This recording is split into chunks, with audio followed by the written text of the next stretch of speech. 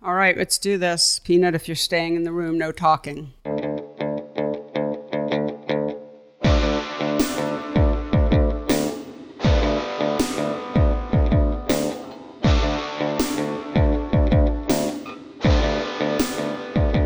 Welcome to Photowork, the talky, touchy-feely version of Sasha Wolf's book, Photowork, 40 Photographers on Process and Practice. I am not Sasha Wolf. I am Michael Jovan-Dalton, Sasha's producer. So you are probably wondering, where is Sasha? Well, at the time of this recording, Sasha is somewhere between Bearsville and New York City, where both her recording studios are. So I am flying solo, but only for the introduction. Fear not, Sasha will be the one having a wonderful conversation with our guest today, Mimi Plum. But before we get to today's guest, I want to mention that our next guest will be the fabulous Wendy Redstar, who will also be the featured guest for the June Aperture Photo Book Club event on June 29th. If you're not familiar with Aperture's Photo Book Club, it's a virtual book club started by Executive Director Sarah Meister, who is also a former guest of the show. And I've linked to this event in the show notes, so be sure to check it out. So I really enjoyed listening to this week's conversation with Mimi Plum. Mimi's been working since the 1970s, but it's only in the past 4 years that her books have been published and many more people have come to know her work. And that is really at the heart of this discussion, is how do you look at work that is 30, 40 years removed from when it was made, bring in someone to organize it in perhaps a way you were not thinking about, and yet keep it meaningful to you as the artist and to a new audience. And that's really a fascinating conversation that Sasha and Mimi will have. So on that note, it is my pleasure to bring you this conversation between Sasha Wolf and Mimi Plum.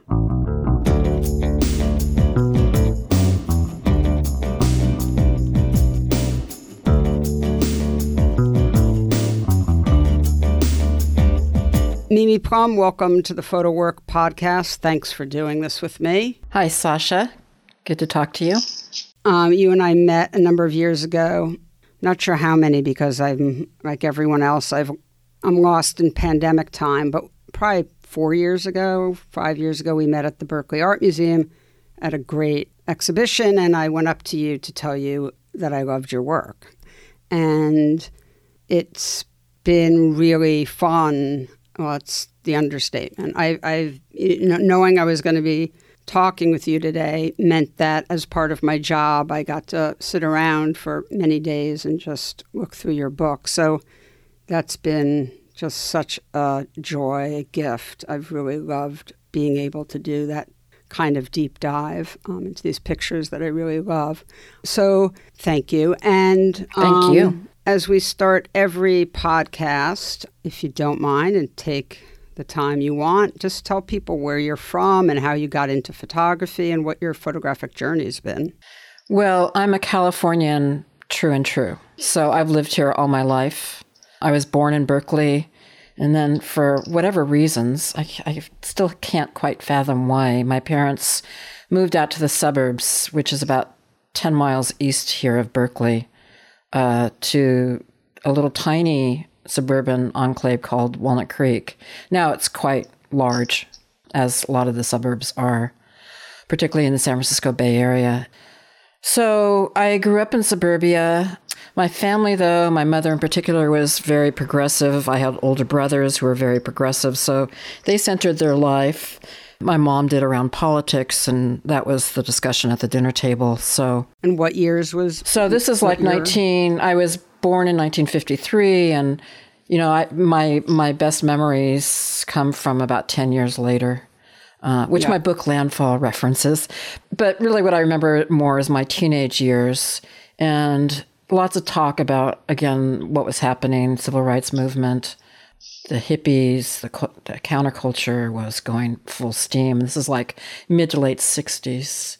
Mm-hmm. And I was stuck in suburbia is how I, perceived my situation. I was too young to be involved, like marching and all of that, although maybe I was taken to a march or two. I actually don't remember that, though. But my brothers would come home with tales about what was going on in their lives and what they were experiencing as they were attending UC Berkeley.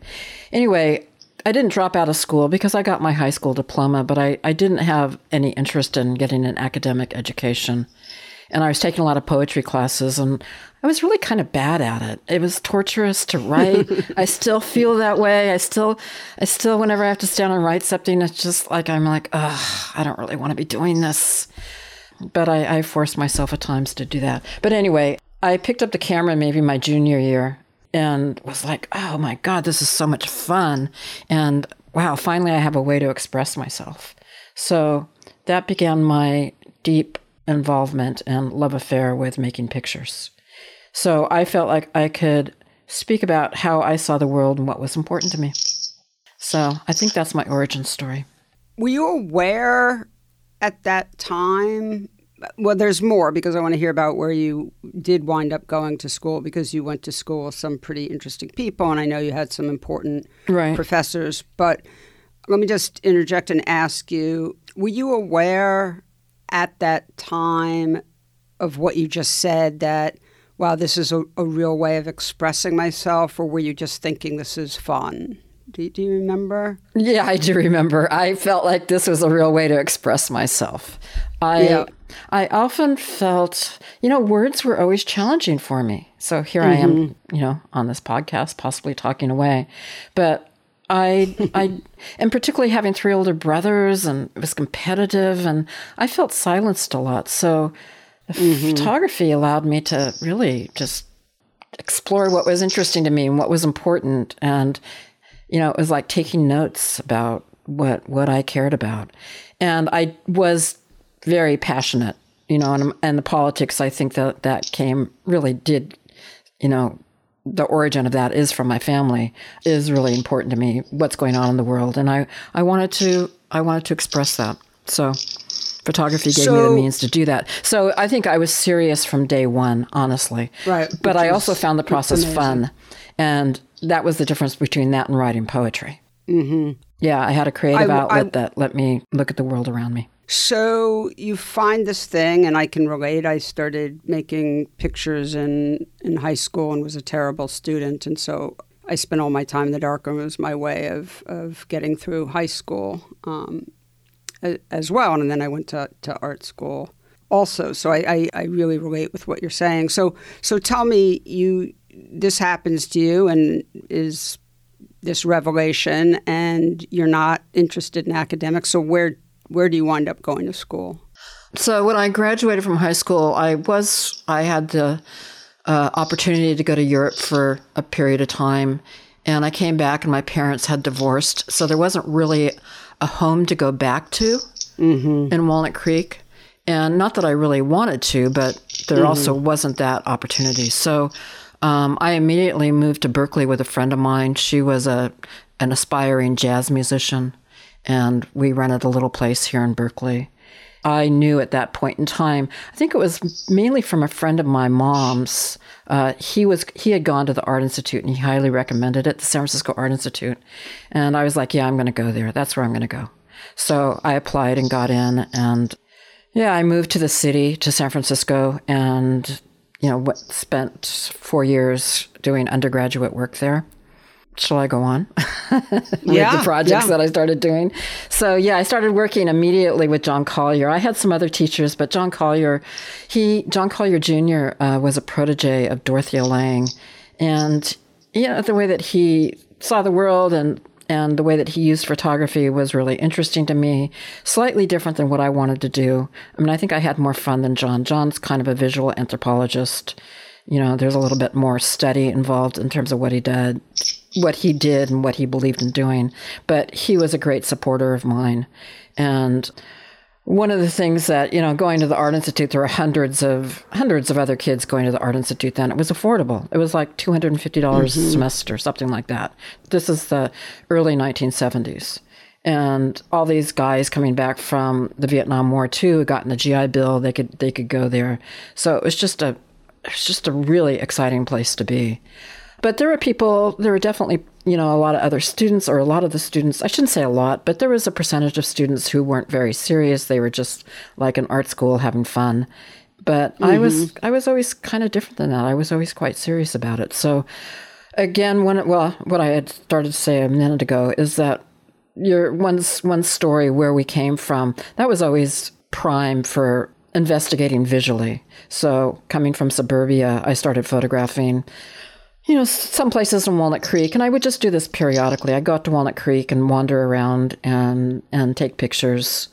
And then I started including other Bay Area communities, and that work was published last year by Stanley Barker, or maybe in 2020, I should say, so that's 2 years ago, called The White Sky. So that work was done while I was a student. I mean, it continued. I did that from 1972 to 78.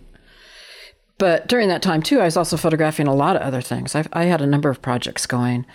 And another one that is least prominently on my website is the farm workers.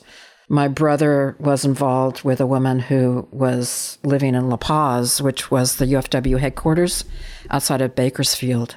And he invited me to go along with him to visit Maria down there at the headquarters. And I went, and they needed somebody to work in the darkroom. I think their photographer had quit. So I did a little bit of that. I'd come down on weekends and I'd help them out in the darkroom because they had a newspaper going. It was pretty exciting. I was in a little tiny community, which, Cesar Chavez was walking around with his dogs and his family and his wife, and there were community dinners, and it was culturally so different than anything I'd been exposed to, and it was really exciting. But I still was a student at the Art Institute.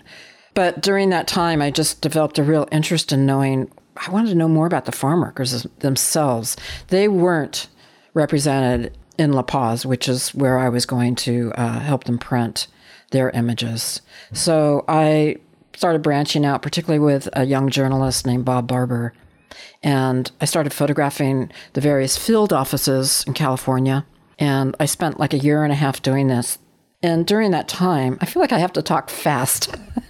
Maybe because I have such a lengthy history. It's like, I try to go through it quickly. But anyway, I began photographing with Bob. Bob and I would go to the various field offices, but particularly I spent time in Salinas. And this is, again, 1974, 75. I was still in school, but, John, particularly, he was the main person I was taking classes with at the Art Institute. He was like, go for it. He encouraged me to spend all of my time outside of class if that's what I wanted to do. And that's kind of what I did for about a year and a half. So I photographed the farm workers as they were working to get elections in the fields on the ballot in California. That ballot passed so that they were legally entitled to vote for the union of their choice. And then there was a lot of organizing around that. And that's mostly what I photographed in that group of images. So those are two of the main projects that I did when I was an undergraduate at the Art Institute. I graduated in 76. Did you go to grad school? Well, I did, but not for another 10 years. Yeah, I went 10 years later. So we haven't gotten there yet, Sasha. Okay. Well, we don't have to stay in chronological orders. I want to get through your background. So where did you go to grad school? I mean, I know the answer to this. Well, let me just telling the audience. I went to the San Francisco Art Institute for grad school, and that was like 1984 that I applied. Mm-hmm. But I am going to give you some history in between when I graduated and then when I went to art school. When I graduated, I got a job selling encyclopedias for a day. Okay. That's what you could do with an art degree. And I'm making a little bit of a joke there, but we all know it's difficult to find gainful employment when you have an art degree. So I learned how to type, and I got a job at the Department of Housing in Sacramento. I was married at that time. I had met somebody at the Art Institute, and we got married. So in Sacramento, I worked as a secretary for a couple of months, and I proposed to the executive director that he hire me as a photographer. So I did that for 3 years. I was photographing farm worker housing and Native American housing and presenting this work to the legislature, hoping to get more money for the housing projects that the department was doing. And the reason why this is important before grad school is that I found that work really important, but I also found that it didn't really change people's lives in the way that I thought needed to be changed in order to, make a real difference. And it kind of, it demoralized me to an extent, or maybe radicalized me is what I'd like to say, where I just felt like more urgent change needed to happen. So that's always, all that, what's going on politically always has affected the kind of work that I make. I moved back to San Francisco in 1980, and I was doing collage posters, wheat pasting them around San Francisco, like the punk posters of the day that were advertising music. We were advertising political stuff. And about 1983, I realized I really wanted to make pictures again. I didn't think my collages were particularly interesting. So I applied to art school. So now we're up to when I went to art school. And how was that experience? How was grad school? I loved being back in school. I could be in school all the time because, you're meeting with a community of like-minded people. Again, not everybody's serious. Even in grad school, you get about half the people who are really serious and half who you aren't quite sure why they're there. Yeah, there was really a good group of people when I was there. Doug Dubois came, I think, a year later than me. Mark Alice Durant was there. A number of the women who were there, I have to say, I'm not sure of ones that I could name who are still practicing photography. Mm-hmm. But anyway, it was a pretty exciting time then. And I was working with Larry Sultan. He was the main photography graduate teacher at that time. So I worked with him for 2 years. And during that time, I just developed a project that became, what the next two books, Landfall and The Golden City. So that work was done from about 84 in the 80s. 84 to 1990. And there's still more of that work that hasn't been published, but, that's another story. I make a lot of images. That's the way I work. And publishers all over listening to this podcast, their ears just pricked up. All right, so let's talk about the work. You have 3 books. Am I missing any? The White Sky, Landfall, The Golden City, although they were published.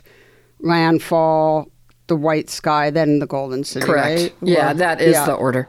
They're sort of a trilogy. They're or maybe you think of them entirely as a trilogy, but they weren't published by the same. Did Stanley Barker do The White Sky? Yes. Yeah, so they did 2, and in between you had Landfall was done by TBW. And actually I started out with TBW Books, which made it possible to do the other books, essentially, after Landfall came out. Right, of course. Right, so, right. Yeah.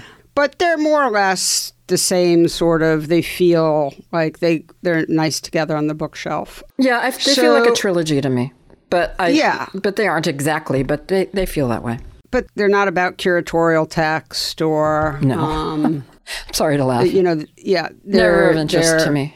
They're very straightforward. The printing is really beautiful. It's all black and white. What camera were you using? Well, in the 70s, I was using a Leica 35 millimeter, and I did switch. I wanted to get more negative quality. So I switched to using the Plabel Makina in the 1980s, and I still am using that camera. What format is that? So the Plabel is the same as the Mamiya 7. It's 6.7. Ah, okay. So medium format, just slightly wider than 2 1/4. Yeah, it's a great camera. I mean, I usually don't geek out about this stuff, but if you look at Mimi's work, other than aspect ratios, so many of the images look like they could be, 4 or 5. I think the Plabel enables that. I mean, the Mamiya 7, I don't really think compares. Gorgeous. Yeah, no, I agree. They feel like large format. They're just absolutely spectacular. It gives me that sort of tingly feeling of, oh my God, so beautiful. So I guess the thing that's sort of most preoccupying to me as I was really spending all this time with the work and thinking about you making the work and is the really large gap of time between when all this work was made and when these books were published. So the work was made in the 70s and 80s, and the books were published all in the past, 7 years? Since 2018, so shorter time frame than that. 4 years. Yep. Yeah. Past 4 years. So we should talk about what the books are about, and I'm going to let you do that. But, what's preoccupying to me is just that there is a lot of narrative in the books, and they really feel like they are about something, and they really feel very autobiographical. Mm-hmm. And I'm just really fascinated by the process of making work like that and the process of actually sequencing it and presenting it to the world decades later, and how these things come together and how different or not these projects might have been if they'd been made into books when the work was made. So how much nostalgia or time or your own personal changes or growth changes the way the work is presented to the world decades after it's made, or not at all. Anyway, so that's the big overriding preoccupation for me. Lots of questions in there. I know. Can you tell the audience about these 3 books, and basically give them an outline of what they're more or less about? It's always hard for me to give a concise answer to that. Except, I would say The White Sky might be easiest because I just talk about that as my childhood memoir. I mean, it's certainly about more things than that, but it is. I mean, I was just exploring the suburbia and maybe the alienation that I felt growing up there. But it does touch on climate change. We had a big drought in California in the 70s, so it touches on that also. But I just wanted to get at what it felt like to live there. But I also, in my 80s work, which is Landfall and the Golden City, really what I wanted to get at with that too is what does it feel like to live in this present moment in history? And so one of the things that I had great fear about is not only about nuclear war, which I think Landfall addresses that. My mother, I'll just start there for a second. My mother told me, this is a true story, that there might be nuclear war. This is 1963 during the Cuban Missile Crisis. And I think that really shaped me. It terrified me, and I got insomnia for about almost a year. And, would just worry at night. I was anxious. But in the 80s, I wasn't thinking about that so much when it was always a backdrop to anything that I might have done.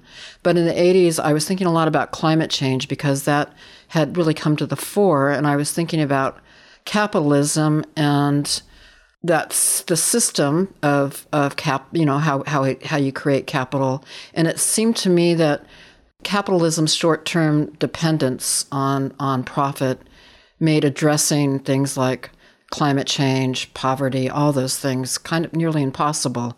And I actually had that in the back of my mind. It might have even been it was also in the forefront of my mind. How do I speak about this without being didactic? And how do I get at those things? Because I was trying to get at how living with that take on things, what that felt like. Like worry about what might happen with the climate. How do I photograph that? Particularly because, a lot of it hadn't really happened at that point in time, but you could see the seeds of it in terms of how we were connecting to the environment and our impact on it. But also, well, let's deal with Landfall. How do you show that in Landfall? First of all, these pictures are black and white. I don't know if you said that. I didn't, no. But they are black and white. So how do you show that? Well, I lived in San Francisco. I was still married at that point in time. We didn't have a lot of money. But, in San Francisco, what I saw in various areas was our impact again on the environment, what that looked like, and I was able to photograph that. So that was one thing. I started out in the landscape when I started doing those projects. I just explore the edges of the city, and, there's Tyre Beach. I should be more specific so that I don't, if I talk abstractly, it's kind of a quagmire for me. But there was Tyre Beach in San Francisco, which is along the bay about a mile from where I lived, and that was a sewer outlet filled with hundreds, thousands of tires, lots of abandoned cars.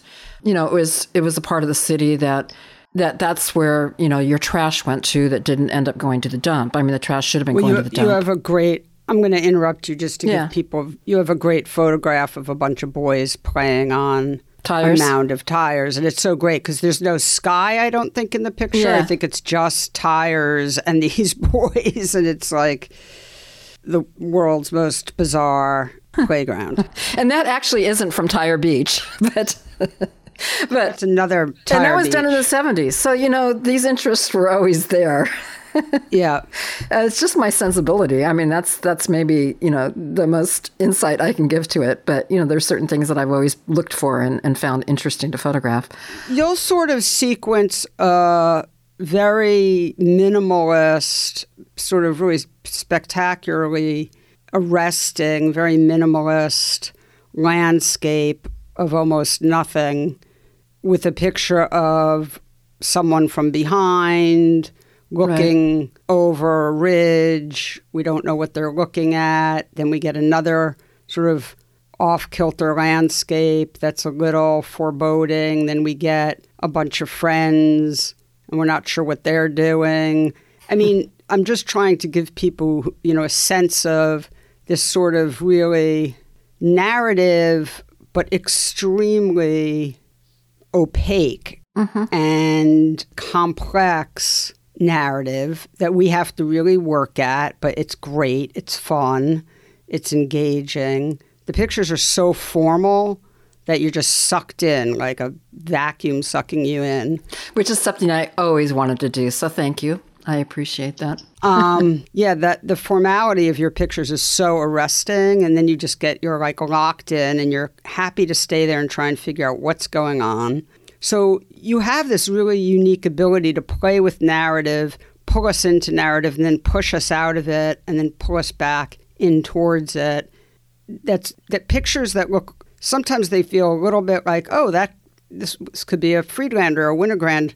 No way. Or this could be a Robert Adams. No way. Or like there's these hints of things that we recognize and are familiar in our photographic language, but then you just sort of alter things a little. You just tweak something, and it just is a Mimi plum. Well, nice to hear. That's good to hear. You may continue. Well, I was just going to say I am in my own lane, I would say, in regards to the work that I do, which is really sweet. It's really sweet to see that at this time in my life. And it has to do with the publishing of the work. Well, actually, I think I always knew that, but I don't want to go off on that too much.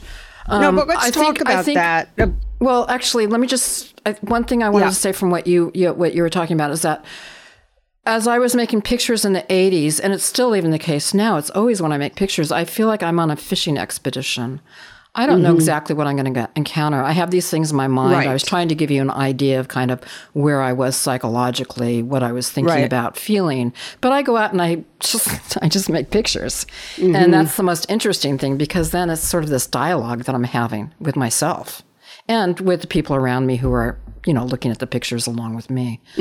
But I'd say with the 80s work, because I started out in the landscape, it was basically a landscape project. And I realized the images were not, quote, hot enough. They weren't intense enough. And that's when I started adding people. And that was really important step that I took. But then combining the people with the landscape images was a bear. It was a bear in the 80s. It was like nearly impossible. It's like, I understand. I understood, and I think that people who knew me understood that there was an organic whole to all of this. But how you'd put that all together was really difficult. I had to show camera work because I did get the Phelan Award, which was an important award for me back in like 86. And we did a show, and it was like not satisfying to me because it didn't get at everything. I mean, I just felt like there's all these parts that need to come together. And I think that's what the book enabled, is being able to pull all these pieces together. I made a ton of, before Landfall was published, which again was the first book, I made about 10 blurb books, which were not terribly successful. I think one of them was fairly close to what Landfall turned out to be, but I'm very literal. You can hear it as I'm talking. It's like, I think this, and I think this, and I think this, which doesn't get at kind of the playfulness of how I shoot and how the work functions visually. And so when I started working, well, what happened is that Paul at TBW Books saw some of my work. He was interested. He ended up on my website. And a couple of years later, he contacted me. After we met, he contacted me and said, let's do a book. That was like 2016 or so. But they had a hell of a time. Paul worked with Lester Rosso at that time. Paul Sheik. He was working with Lester. It was the two of them doing TBW Books. And there was a certain point in time, which I found out from them, which I had nighttime paranoia about this, that they were giving up on it. They just did not know how to edit it, how to put it together. And Lester took it home for a couple of weeks, and in that process, he combined it with the writing that I had done, the thing about my mother, the little story about my mother, telling me that there might be nuclear war and how that affected me. And then the images flowed out of that. And he came up with a sequence that they sent to me, and I was like, this is good. I was like chilled. I looked at the sequence and I was like, I think that this is good. So I wrote them back and I said, this is good. And, really good. And I said, I think this is it. Of course, then they then decided to really tweak it a whole lot more. They sent me another edit and it was like, oh my God, that's not good. So we went back to the first edit. And of course, there were things that, I made. There were definite changes that I had. There were differences of opinion. All of us were very opinionated. It took a while to actually put the book together after that point in time. But after that point in time, it was like, okay, we're on to something. We can make this happen. So then there was a lot of stuff about the cover and, the back cover and things like that. And pictures I wanted in there, pictures I wanted out, some things I won, some things I didn't. But it really was a collaboration. Let me just say that. And it did really well. I mean, Landfall was a really big success in our little pond of the fine art photo book world, right? Yeah, when we got the book back, they called me, Paul and Lester called me. It's like, oh, the book arrived. That's the first book. There's just like one book that comes from the printers. Yeah. However that works. So I went over to look at it and it was just like, oh my God, this is good. But I didn't know how it would land in the world, and they didn't know either. I mean, it actually soon after Paris Photo happened, and they were able to get 50 copies to Paris Photo. And, Paul has his people that he knows, and he started getting it out to them. And I saw I went to Mark Steinmetz's book signing, and I was like, well, if you have a chance, Mark, I have this book over at TBW. So he went over, and I saw him carrying around Landfall, and I was like, oh, thrilled. Yeah, anyway, that's it just started getting out. Carrying it around. Yeah. Yeah, I was like, wow, he actually got the book. I'm sure Paul probably gave it to him, but it was just really exciting. So great. And that's, I think it was important that it was seen at Paris. Michael Mack saw it. That's why he came out with it being his favorite book.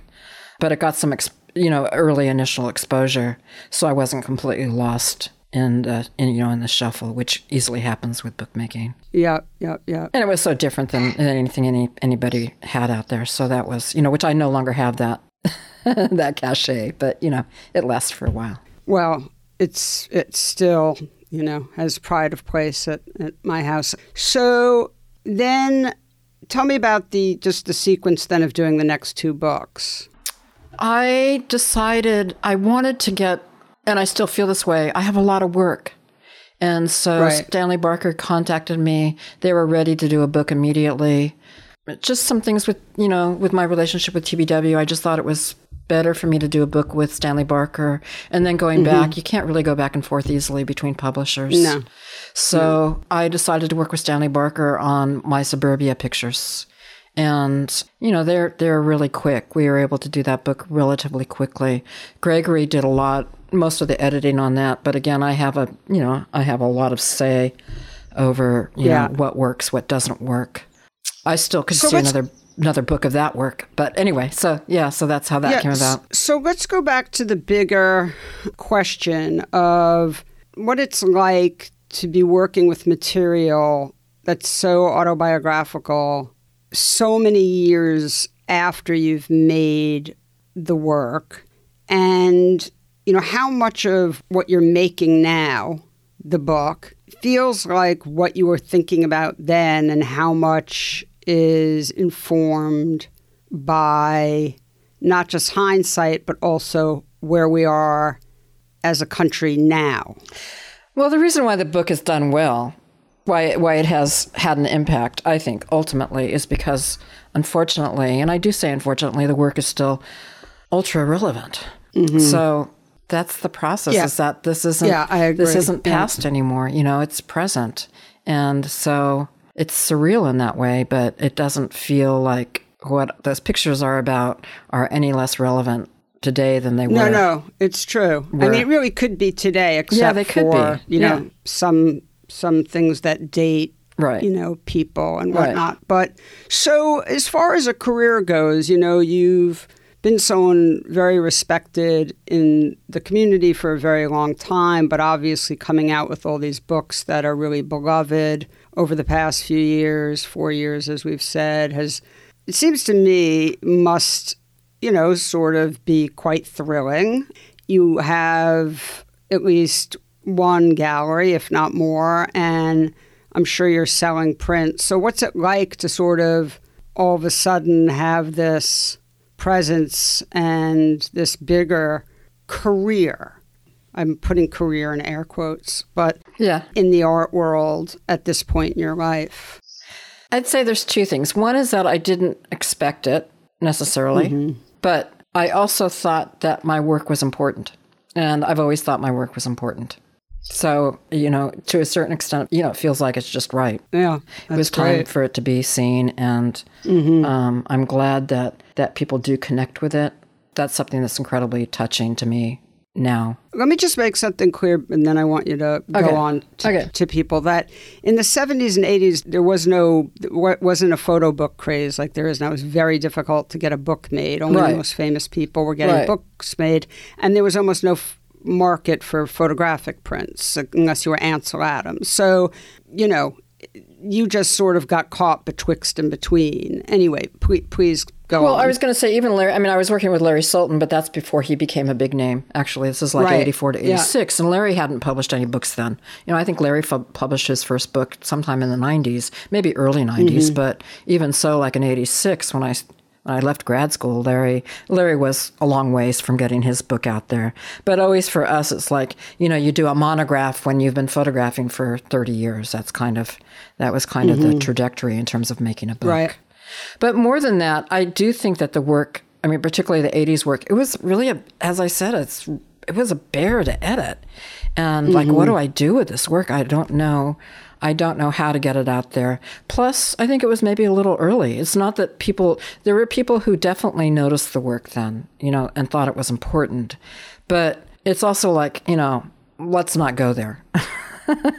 Let's hope that that's not where we're heading to. And I also felt that too. It's not like I didn't believe that that's where we're heading, but I was certainly open to other things happening, like somehow a certain sanity happening in our political system that would keep these things from becoming as problematic as they are. And you're always shooting. Yeah. It's not like you've also were sitting around just waiting for your moment. No, after I stopped doing the work in 1990, and there was a stop to it because I didn't want to live in this world where this is what I was talking about all the time.